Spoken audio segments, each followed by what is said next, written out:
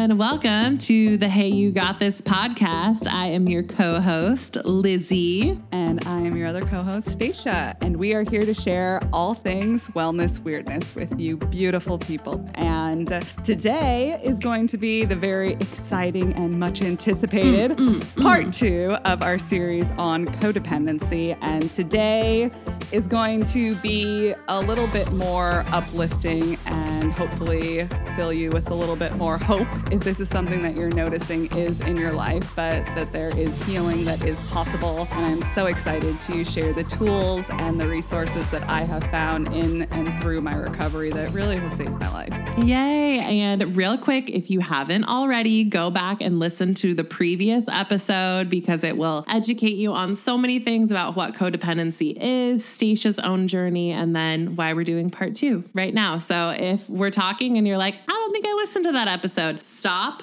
Go back and listen. Come join us when you're ready. It's worth it.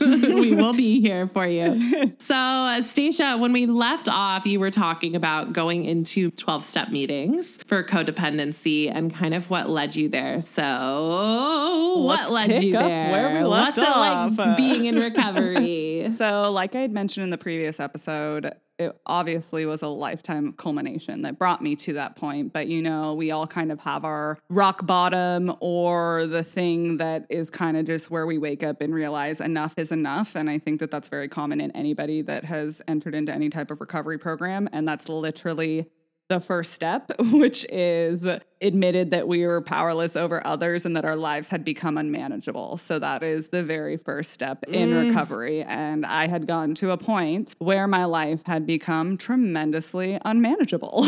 Yeah, I can only imagine. Yeah, I was not okay continuing with things going the way that they were going. I was just like, I have had enough of this suffering and I don't want to suffer anymore. And so actually shout out to this lovely soul. And it makes me so happy for Instagram because when I moved to St. Louis to be in this relationship, this girl had reached out to me in my DMs and she was like, hey, I've just read about your story and your partner's story. And I think that I relate to so much of what you guys have gone through because we were both pretty transparent, my partner especially, about what he had gone through in his own journey because actually at the time he was in a recovery program as well. So I think interesting. Him being in a 12-step program definitely opened up my eyes to it. But this girl reaching out to me and telling me that she felt very called to reach out to me and that she had had a similar journey. And so we actually met up and got coffee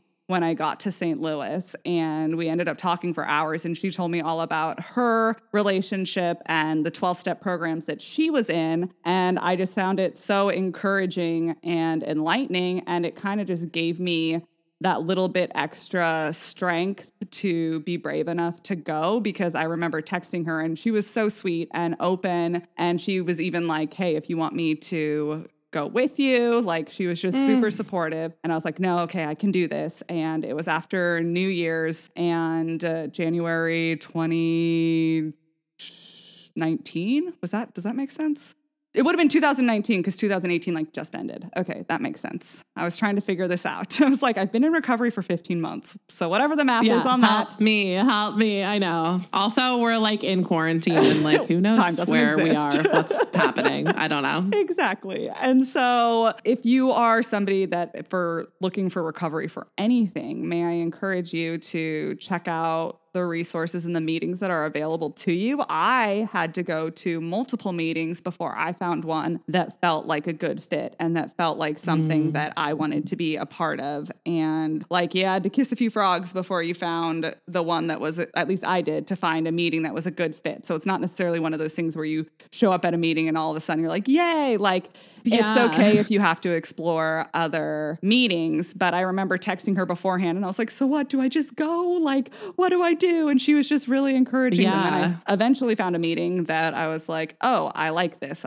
There's certain people here that share and it makes total sense to me. And it helps give me a sense of, okay, I can do this. There's hope and there's tools available to me. And so I just ended up starting going to regular meetings, and it was really encouraging. And I did start to see improvements in my life from going to meetings. And it has been a very, very long process. Like I said, I've been in recovery for 15 months now, and it's been full of ups and downs. And like within my recovery, I don't joke about it, but it's just very interesting that like when you think of people that are in AA or NA or SA, whatever, if it's for drugs, alcohol, etc., I'm like, okay, you have like this milestone marker of sobriety. But recovering from codependency, there's no like, I have been sober from codependency. Like it is something that you are. And again, it's not like to compare and be like, we have it easier or they have it easier. No, it's just different. It's not as easy to see. Yeah, it's been hard to conceptualize. So a huge part of my recovery has been celebrating even the tiniest of wins, because that's what you need to remember to keep going. And so I feel really fortunate to have found a support group. And I think support groups are an amazing free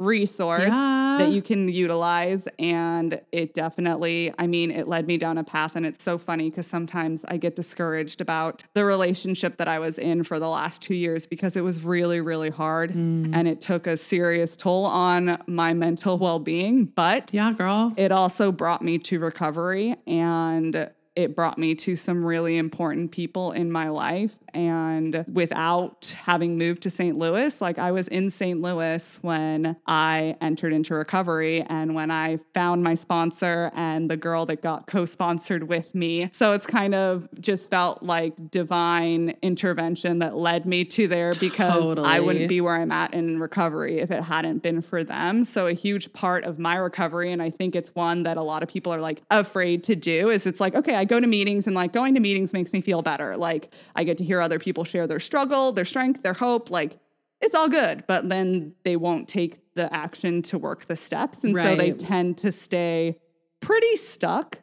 So I would encourage you, if you are doing any work on recovery of any type or just work on yourself. Yes, taking the action to implement what you're learning is like for sure the scariest part, but it's where the change and the magic happens. I definitely would encourage you to actually commit to doing the work. And again, that doesn't mean that you're like always a rock star at recovery. Like no, nobody's always a rock star at anything. You brought up a really good point that I want to like come back to. You said that you had to like shop around a bit. And that's something that I get asked about a lot, because I'm pretty transparent about like I take antidepressants and anti-anxiety meds. And so, you know, like finding a psychiatrist or a therapist or whatever, like you often do really have to shop around to find one that fits for you. But also often when you're making that step, I feel like is when you've hit kind of your breaking point, when you're like, I need help, I need something else. And so it can be very discouraging to finally be like seeking help and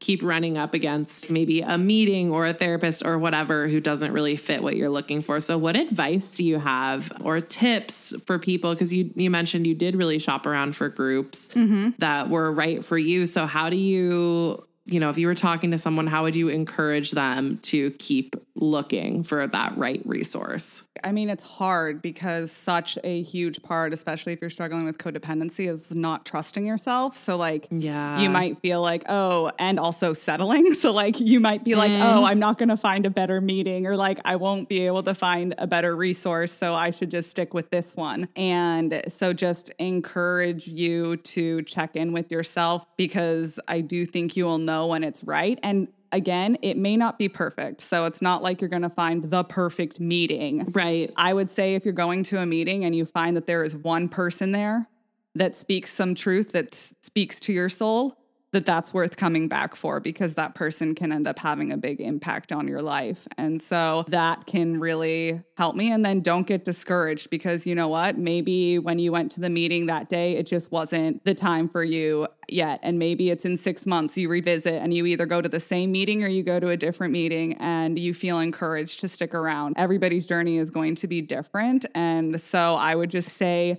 to stay persistent and open and receptive to where the universe is trying to guide you, because it's taking you good places if you open up your eyes and look. Such a good point. Yeah, I just feel like that's something that I get asked about a lot. No, like it's a really good question. And it's, you know, I feel like I've really lucked out with like my psychiatrist I've been seeing for 7 years now. I've been seeing her for like a while, but she was the first one I went to, and it just worked out really well. Like therapists I've had to shop around for a lot, but I know and feel what it's like when you're like looking for help or like looking for other resources, and it can be really hard. And it's scary. It's scary. Well, and like you have the whole added, like for me, this gives me so much anxiety of like being in a group and seeing a lot of people and then talking about like your feelings. And like, so I can only imagine how hard it could be to like be shopping around for a support group or the right recovery group. So I just like props to you for doing that. And I think that people will really appreciate your advice on how to keep looking, because it's so hard when you just keep running into the wrong things and you're in a low place and you're just like, I'm trying here, you know, I'm like really trying. Yeah. And there are a lot of other great resources. Again, I'll link up a book, Melody Beattie's Guide to the 12 Steps. Before I even worked the steps or was that deep into my recovery, I read through the entire book and I was obsessed with it because it really gave me so much hope.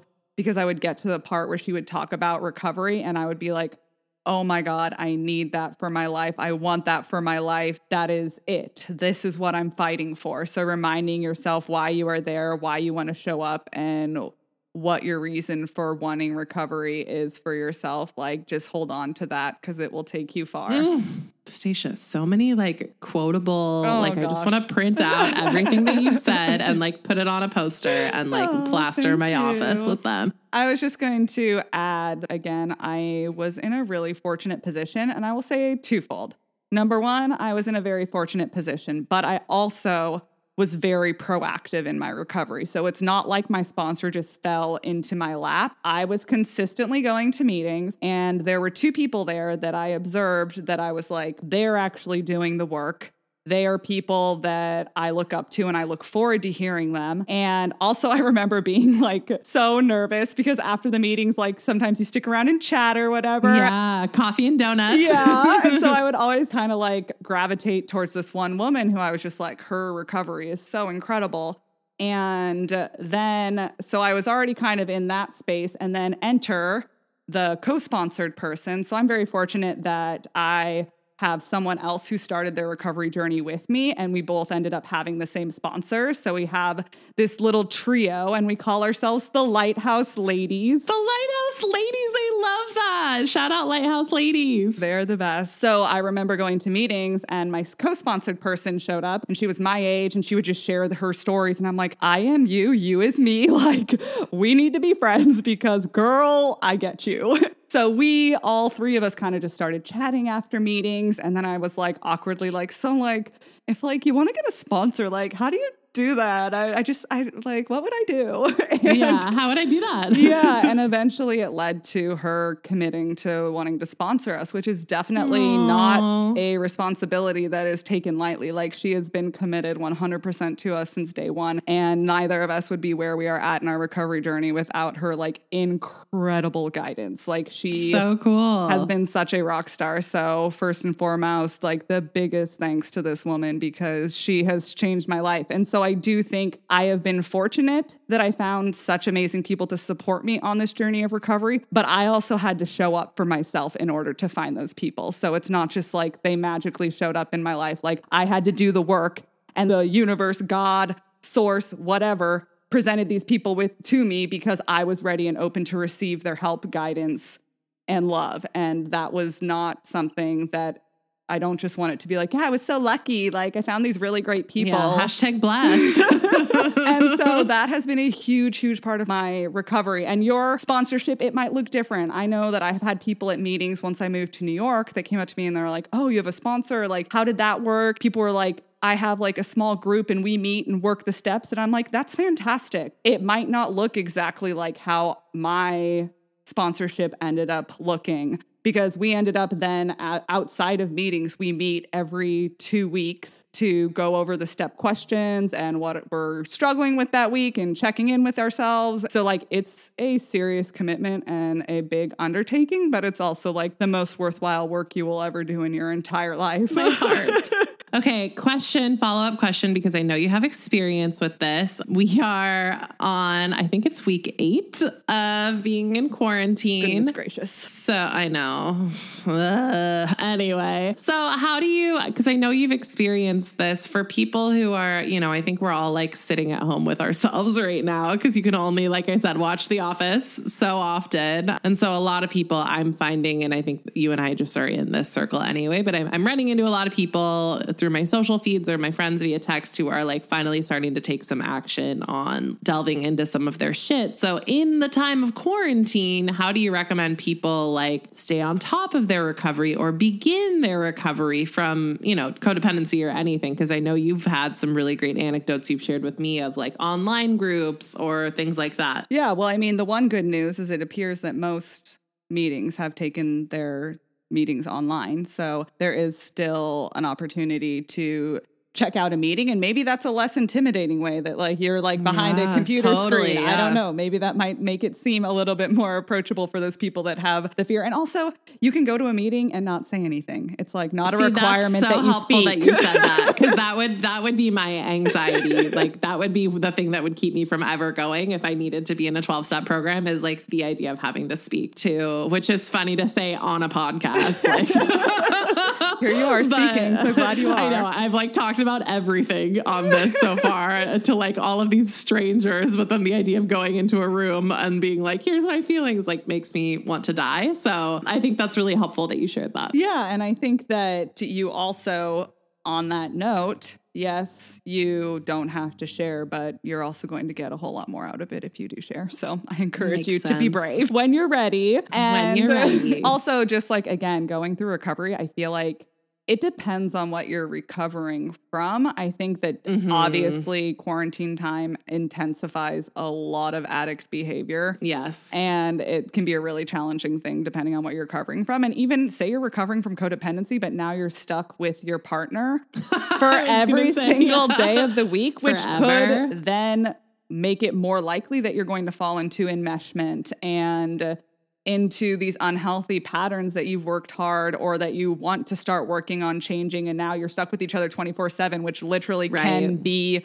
really challenging when trying to develop healthy boundaries. Like, because for me, I really struggled with like having my own wants and needs and desires. So I wasn't really living a life for myself. And part of my recovery has been finding ways to live for myself, or finding hobbies for me, finding things I enjoy doing by myself, because before I couldn't do anything unless it was with my person. So it can be kind of challenging now if you are in close quarters and in a codependent relationship, that like, how do I create that space for myself and whatever else? But I do think that too, like the whole quarantine, everything that we're going through, I would just, and even just recovery in general, just be as kind, gentle, and compassionate to yourself as you humanly possibly can and muster up for yourself, because this type of work is never easy. And I think I saw like a meme and it was like people are now having to sit still with themselves and look internally. And it's like, nope, just kidding. Okay, like turn on the Netflix. And it's like so easy to want to avoid it, because it's like, oh, this is scary. This is hard. The world is literally forcing me to be with myself, which is something I've spent my life avoiding. Yeah, totally. And so that it can be really scary and challenging, and just there's no need to force anything, because I think when you like are like, I have to do this, like not much good is going to come from that. And that if you are just able to figure out what tools are being helpful for you. It's like, it's so hard, especially when you're like, I remember when I first moved in with Dan, when you were living with not just like a fun roommate, but like your significant other too. You feel all this pressure to be with them all the time, and that everything has to be like romantic and fun and and I think it is, it can be hard to be like, I just need my alone time, or I need space, or to work on these things. So yeah, I think you brought up a really good point. I think that also was something that was like not showed to us really, like that you are both two independent people that come together and choose each other because you want to like walk together through this life, as opposed to becoming enmeshed with another, which is just icky. And I feel like a lot of things that have helped me in my recovery and tools that I've used. And so maybe this is something that you can start exploring while you're in quarantine, or if you're listening to this after quarantine, just whenever it feels right for you. But like, things that I had to learn to do was I had to learn to set boundaries with myself and others, which is like one of the scariest things. And I know that that is something, no matter where you are, is like extremely challenging for a lot of people, just based on things I've gone to. Hard. I feel like this is something that's really common. And I would just say when healing happens, it is when we are presented with a similar situation and we choose differently. So it can be like, and again, in my recovery, it has always been a huge highlight of, okay, how do I celebrate even the smallest of wins? And so for setting a boundary, I was talking with my sister one time and she started to speak about my experience as a child. And she was telling me how I felt and what it was like for me. And I remember there was this like internal battle of like, well, who the hell does she think she is? That was not my experience. Like, I'm going to tell her. And then I just had to like pump my brakes and be like, hey, I would appreciate if when we're talking about our experiences that we stick to our own experiences without projecting what we think the other person was experiencing, so that I can continue to have this conversation with you. She was like, oh, totally fine. And again, like I was fortunate, like I'm very fortunate in my family as I go through recovery. All members of my family are extremely open-minded and very receptive to having good conversations. But I also know, based on what I hear from other people, this is definitely not always the case. So I'm not saying just go and have boundaries with everybody. It's not that bad. Like, no, it's terrifying. And there's a lot of people that are not going to be receptive to you setting up new boundaries, because a lot of people got things to their advantage by you not having boundaries. So true. I remember going to this talk, which was actually the one where I met the holistic psychologist, Nicole Pereira, and Vienna Ferrone, who is Mindful MFT, another person I love on Instagram, who has helped me a lot with relationships. But she had mentioned like boundaries are like a gate. And so it's okay to open the gate and let someone in. But if that ends up not being safe, not feeling safe, you don't get the response you want, you have permission to close the gate. So it's not just like there forever. Yeah. And it's a fence that has a door. So you're still able to protect yourself, but you're able to allow things in and out. And I think that that has been an important lesson for me in understanding boundaries, because boundaries can be really scary, because it's like, oh gosh, rejection, abandonment. I disappointed this person. I displeased this person. Yeah. I'm going to go die. I have also done a lot of my own work on boundaries. And one thing that I know I've said this quote to you a million times, but a quote that really jumped out to me when I like started going into all of this work was that fences make the best neighbors, like boundary, you know, and that fence can have a gate, to Stacia's point, but just boundaries are really healthy. Like, think about like your favorite boss or your favorite person, or like, I always think of people I really admire, and usually they have really clear boundaries. And so it's like, oh, imagine this too. Yep. So just had to throw that in there. Like, imagine if we were taught that at some point in our life at all. But hey, it's never too late. It's never too late to learn. You can always teach an old dog new tricks. I have taught my older dog so many tricks during quarantine. So I know Maxie is just growing and living her best life. But no, it's been like, Dan and I keep joking, like, you literally can teach an old dog new tricks. That's amazing. So. That makes me so happy. I just went on a tangent. Sorry about that. No, I appreciate continue. Your tangent. So yeah, obviously boundaries. I'm sure you, if you're listening, have heard plenty of mentions on that. So any way you can start working on setting boundaries is going to be work that's really important, as well as being able to spend time alone, which we touched on. So like, especially now during quarantine, because if you are in close quarters, especially even with your family, that can tend to be where we are most codependent. And so being able to have time alone, which for me just looked like walks where it was just me and my thoughts, not listening to music. So kind of like a walking meditation, like we've talked about before, and spending time in inner reflection. Like, I can't say enough, obviously, was huge proponents of like mindfulness, journaling, and meditation, that those tools have been instrumental for me. And I started doing my morning pages, which is just 3 pages of free flow. Whatever is on my mind, on my heart, just ends up on the page. paper. Sometimes it's me planning what my day is going to look like or what I want it to look like. Sometimes it's rambling about random stuff that actually has no meaning. But other times I end up having like big breakthroughs, and it just allows me to have a place to put my thoughts. So being able to journal is just a really great way to start bringing awareness. And awareness is really what's necessary for any step of recovery. So I highly, highly encourage I love journaling. So also, I'm just going to plug myself. Yes, please do. You have amazing resources for all of the above. I have a lot of journal. I'm obsessed with journaling, and I've made a lot of journaling resources on my website. So if you guys are looking for guidance, and I know Stacia has a lot of them too, but that was helpful for me when I started getting into journaling, is like not just like, I definitely had to work up to the morning pages that Stacia's does, because that can be a lot when you're like just starting to sit with your thoughts for the first time. So I would go look for journal prompts and then couldn't find ones that I like and started making them. So I have a bunch. I will link them in the show notes for you guys. And if you have any specific types of prompts you'd like to see, please let us know. And seriously, check out Lizzie's prompts. I'm still dying because this one time I was like looking for good mindfulness stuff. That was so funny. And I Googled images and I found this one and I was like, dude, this is freaking amazing. I have to send this to Lizzie. And then I looked at it. Stacia was like, we should totally make something like this and like share it. And then she was like, and then I realized that this is from your website. Like, it was literally Lizzie's resource. So like I had gone through all these different prompts and I'm like, this is freaking amazing. Makes me so happy. So please check them out because she is a just plethora of amazing prompts and ways to start getting more mindful. Because yes, the daily journaling, it is like a 30-minute commitment. And honestly, I started out with a small notebook.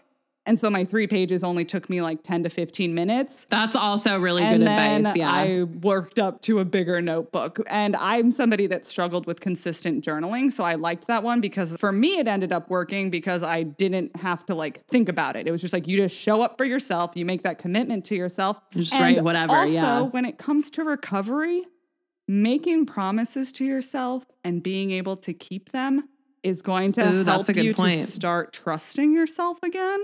And so again, Stacia? You don't want to set the bar too high because then you get discouraged and are like, I'm a garbage person if you can't keep up with it. Yeah, so true. I'm not saying that like the morning pages are what's going to be the thing that works for you. But even if it's something like I commit to 3 deep breaths every morning when I wake up, like however small that promise is, keeping that to yourself. So I know for me, being committed to my morning pages and doing them consistently has been super helpful in my recovery just because it's been a commitment I've made to myself and that I've kept, and that is something that's so important. In this vein, Stacia, this is why Stacia and I created the Yay for the Day in May challenge, because it's a very simple way to show up for yourself. And, you know, we've been sharing our yays on social media, but we encourage you guys just to like pause and find a yay. And you don't have to like write it down even or put it in your phone. You're just saying it to yourself. And we did that very intentionally so you can start showing up for yourself in a really approachable way. And then it just continues to grow. And I will say,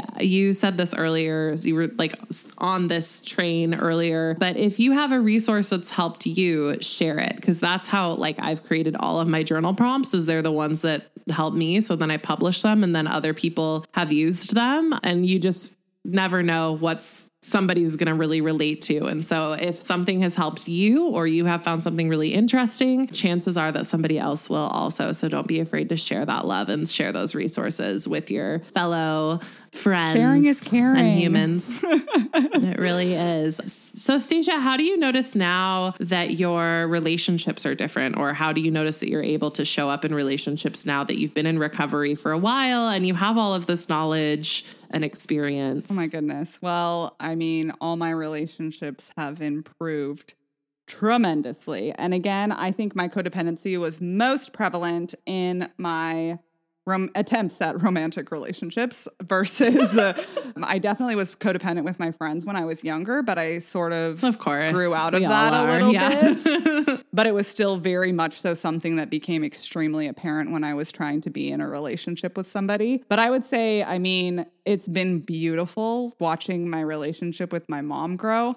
We have so many open and honest conversations. She's opened up to me about what her experience as my mom was like, and working the dynamic of her and my dad's relationship, and which, side note, they got divorced when I was 15. So that is something like being able to see them both go on to live their own life separate from each other. As if high school could not be terrible enough. The classic like divorce story. It's really opened up space for my mom and I to really expand our relationship in a very adult way. Like I just feel way more grown up. I'm able to have more open and honest conversations with my friends. I find myself handling conflict a lot better. Like, for example, Lizzie and I going through this podcast, we've had like 2 very tiny hiccups, but just where both of us had feelings that we needed to share, and we were able to navigate through them really respectfully, responsibly, and having the right language to be able to do that would have been non-existent before recovery for me. I was thinking that too, just like,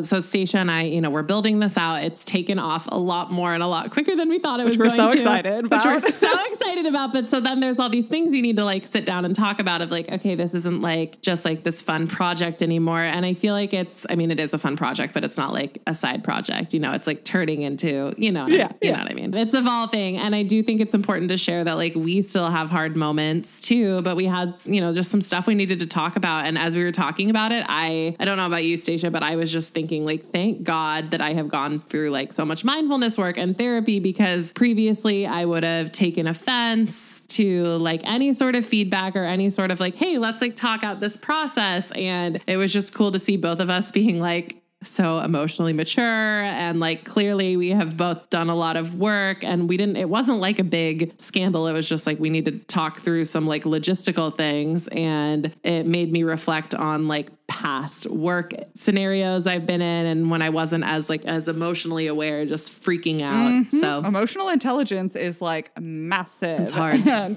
it's so massive. That will definitely change your life, and codependency recovery from it definitely gave me the tools to become a better communicator. And again, there's different work that you can be doing that will take you to that same place too. But that has just been such a crucial piece of it, is that like I'm able to have difficult conversations now. I'm able to have more open and honest conversations now. I am able to heal more relationships now. Like part of the 12 steps is making amends. And a story that I wasn't even going to share, but it was just really meaningful to me, was getting the opportunity to make amends with my 2 best friends from college. It was something I was really terrified to do, because I realized that through my codependency, my lack of self-worth was so low that I didn't show up in friendships because I didn't think that I deserved their friendship. So then it just kind of made me look like a shitty friend, but it was a reflection of my own reality. And so like birthdays would go by where I didn't wish them a happy birthday, or I would be like a week late, like, oh, sorry. Or I would come home to visit and I wouldn't let them know, because I just didn't think that I was important enough that they would want to take the time to see me. And they're like, what the fuck? I wanted to see you. Why didn't you tell me? Why is Stacia such an asshole? But really it was all that. And so like they, again, like such a huge part of my recovery has been that I have been given the space, and I am so lucky that I have been surrounded by such amazing, supportive people, because my friends showed up for me in such a big way when I asked for them to hold this space for me to apologize and to own the things that this isn't how I want to show up in our friendship. And they were so kind. And I know that like, again, making the amends can be a really scary part, because there's the fear that they are going to reject you. So far, I've had nothing but like welcome and receptive people in my life. So again, like it can be really scary because it doesn't always go that way. But that was such a huge part of my recovery, where I was like, okay, part of the steps is owning your shit and being willing to apologize for it. And that was a huge part of recovery for me. And that's so beautiful. Something else that this is like more unconventional advice. Tell us your unconventional advice. I think that honestly, and again, that's why I think recovery is so personal, or just like any type of work you're doing on yourself. Of course, yeah. And I don't care if you identify with being codependent or not. I think that we should all do these 2 things anyways, but these are just things that have helped me tremendously. And I would say the first one, and this I just like came up with myself, but I've seen more posts on it lately. But after I got out of that relationship, and you can do this whether you're in a relationship or not, but I started to date myself. Yes. So this was an amazing process, because it allowed me space to be like, what do I want? what makes me feel good. And I would buy myself flowers every week because I was like, you are worthy of having nice things, Stacia. And you don't just have to settle for the bare minimum. You can have that extra, even though it was like $7. And no, but still that feels like, I mean, you were talking a while ago about washing your face and how that was like huge. It's like, even if it's a couple dollars, it's for you. Yes. And so being able to have a relationship with yourself is just about the most important thing you can do in your life. And so this idea of dating myself just really, really helped me on my journey to get curious about what it was that I was looking for in a relationship. Like, how do I want to be treated, as opposed to like, how do I want to fall in love? Like, no, I want to fall in love with the way a person makes me feel. And I'm figuring out what makes me feel good by dating myself. Love that. And so that was something that was really crucial. And then another thing, like for me, music like speaks to my soul in ways I can't even explain. I just am always constantly moved by music because it just, that's helped my journey to listen to empowering songs. But also, anytime I hear a love song, I sing it as if I were singing it to myself. Stacia, I'm like gonna sob. And I think that that's something that's so important because we're constantly bombarded with this idea of you complete me. My life would suck without you.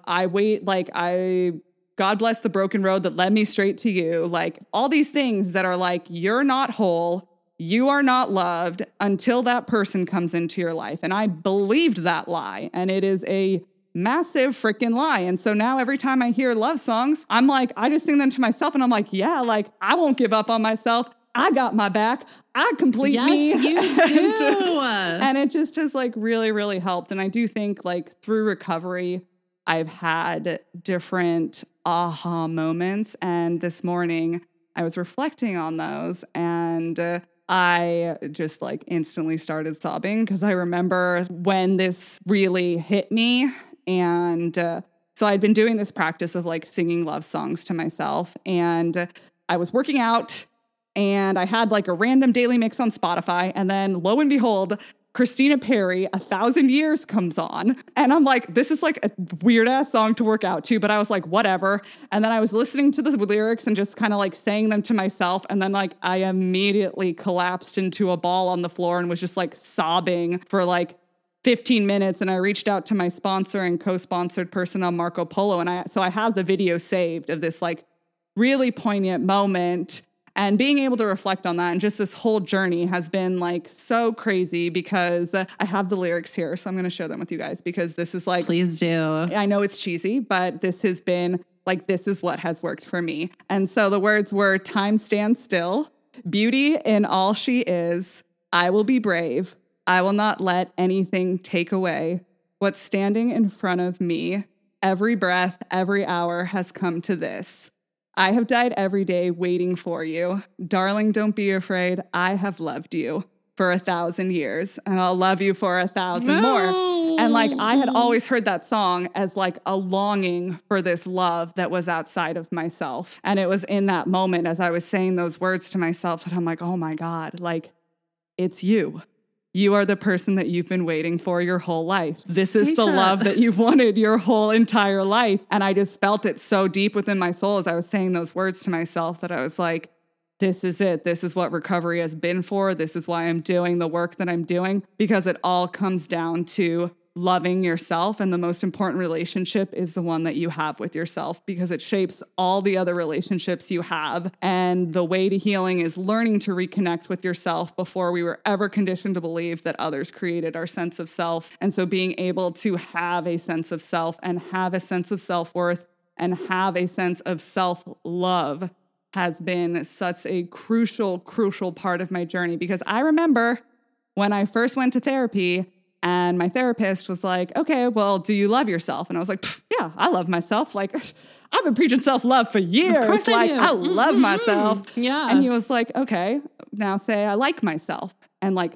instantly my throat closed up and I physically could not say the words. And I was like, oh my gosh, I don't even like myself. Of course I could say that I loved myself because I love everyone. It is so easy to love.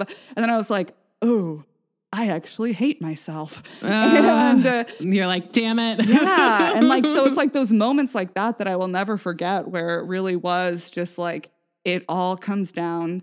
And codependency in and of itself, like when I remember one of my favorite definitions of what recovery and a 12-step program from codependency is, and it's essentially a self-esteem program.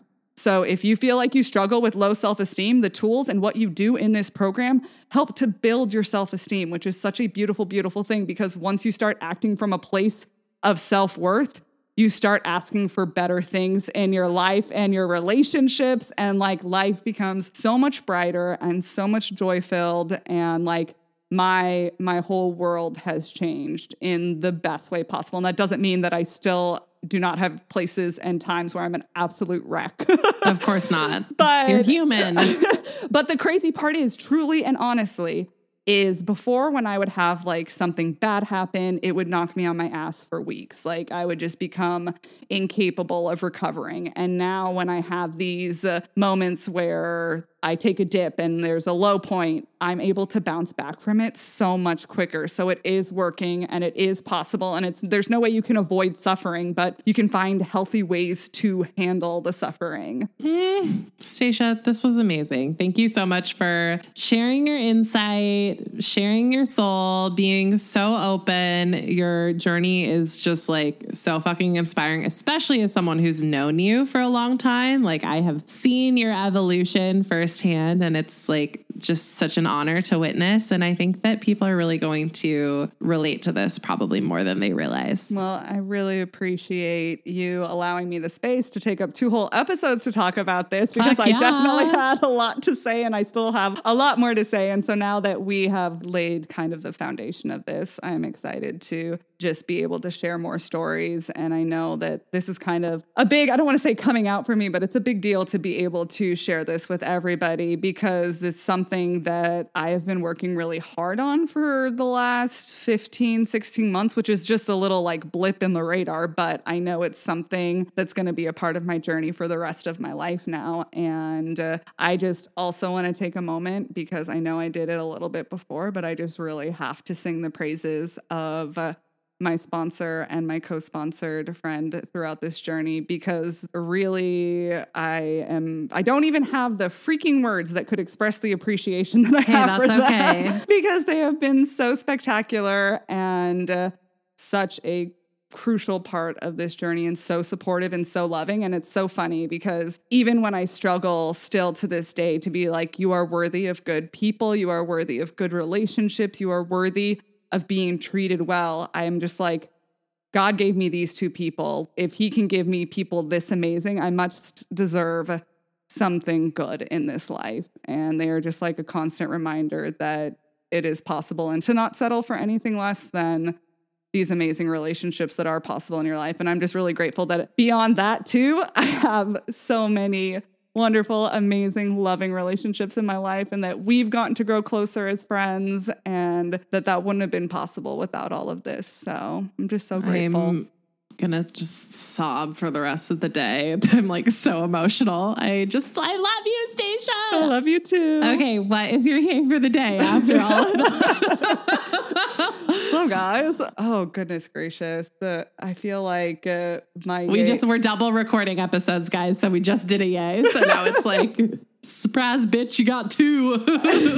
I feel like I can just kind of piggyback on what I just said, because then I don't have to go too much in detail again, but really just super grateful for recovery and the people that have been blessed to make their way into my life, because I really like, especially when I think about the close relationships I've had from growing up on Vashon. I know that that's not something that everybody takes away from their high school, but I have so many relationships that are lifelong bonds, that these people love and support me unconditionally. And I think that if I didn't have such strong support systems growing up in my life, like good friendships and these types of things, that my codependency could have taken so much more of a terrible and toxic turn, and that their unconditional love, even though I didn't have it for myself, just the people who have shown me unconditional love in my life have made this life worth living. And now I have made it worth living for myself. And I'm just so grateful for that. Hell yeah, you did. Yay. So proud of you.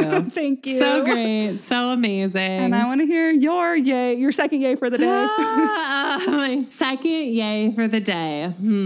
So my first one was my friend's birthday party and surprise birthday parade. And my second yay is just that my dogs have been bringing me so much joy. I know I've talked about this, but I got a new dog, a puppy during quarantine, and I was really, I think everybody struggling the first couple of weeks of all of this and just like, what does this mean? And it brings me so much joy to just like play with my dogs, and they've become best friends. And also it's a really good reminder to me to like just get off of a screen and be in the moment. Yeah. You know, because like it's so easy to just, I think, especially in quarantine, not that I haven't done this. I've binge watched so many shows. My screen time on my phone is like 11 hours a day. I know. It's insane. Bad. I get the notification like in the morning that I've almost hit my screen time. And I'm like, I just woke up. But they've been a really good reminder to be in the moment. And they make me laugh so much. And I just am really thankful that we like adopted a dog. Well, adopted both of our dogs were rescues. And like, we're able to like bring them home, and just that they remind me to be in the moment. And I'm like a psycho dog mom. So, and then my like secondary yay, I guess off of that, I'll link it in case you guys want to get one too. But I ordered myself a paint by numbers thing of my dogs. Yay! Oh my God, like custom? Yes. Oh, I'm that's a psycho. beautiful. Like, I sent it in. My friend got a custom painting that she paid an obscene amount of money for of her 2 dachshunds. So love you, Brie. So great. But it's amazing the things dog moms will do for their kids. Who that is. Let me just tell you, I have a custom watercolor of Maxie that one of my friends did. So I was supporting her business. For our wedding, somebody gave me a cross stitch of Maxie. And then I also have Maxie printed on a pillow that I sleep with. So I never fucking thought I would be this person, but I am. I'm so happy you are. And I think if it were not quarantine, I would not have ordered the paint by numbers thing, but I've been really trying to practice like not being on my phone or like on my computer or my TV all the time. And I was like, oh, this will be like painting. This will be fun, but it's of my dogs. So that's my yay. That is so amazing. I think that people will definitely want the link. I'm like, maybe I'll just get a portrait of myself because that's the only thing in my life. You can do it of anything. No, they like, you can do it. They have all these, yes, they have all these examples on the website, and they like definitely are like really pumping up that you can do like your pet. But there were some really cool ones they showed of people had been like on vacation and like took like a really cool picture on vacation and then would paint it. You could absolutely do one of yourself. Also, please, podcast community, send all the positive vibes in the world. I put out an application to adopt a sweet pupper for myself because it's been something I've wanted for like so 2 cute. years. And so it's a 9-month-old golden retriever cocker spaniel mix, which I had never heard of. And essentially it just makes a miniature golden retriever, which is like a dream come true. Okay, both of my dogs, I have to say, are rescues, and they're like mutts, but they're both like random combinations of other dogs that I like didn't know that I needed until I got both of them. So yeah, I have a good feeling. Me too. Yeah. So let's hope that this all works out. I'll keep you guys Everybody updated. Flood the rescue with how amazing references I am. Please. They're going to be like, here, just take her. Tell these people to stop calling us. And our next episode, we are covering fat phobia, which is, terrible. I mean, it's going to be a 5-year-long episode. There's so much to talk about, but if you have questions about fat phobia, thoughts on fat phobia, anecdotes, please send them our way to our Instagram, which is always linked in the show notes, or you can also email us via our website, which I'll link in the show notes as well. And just remember, hey, you got this. And we love you. See you next week.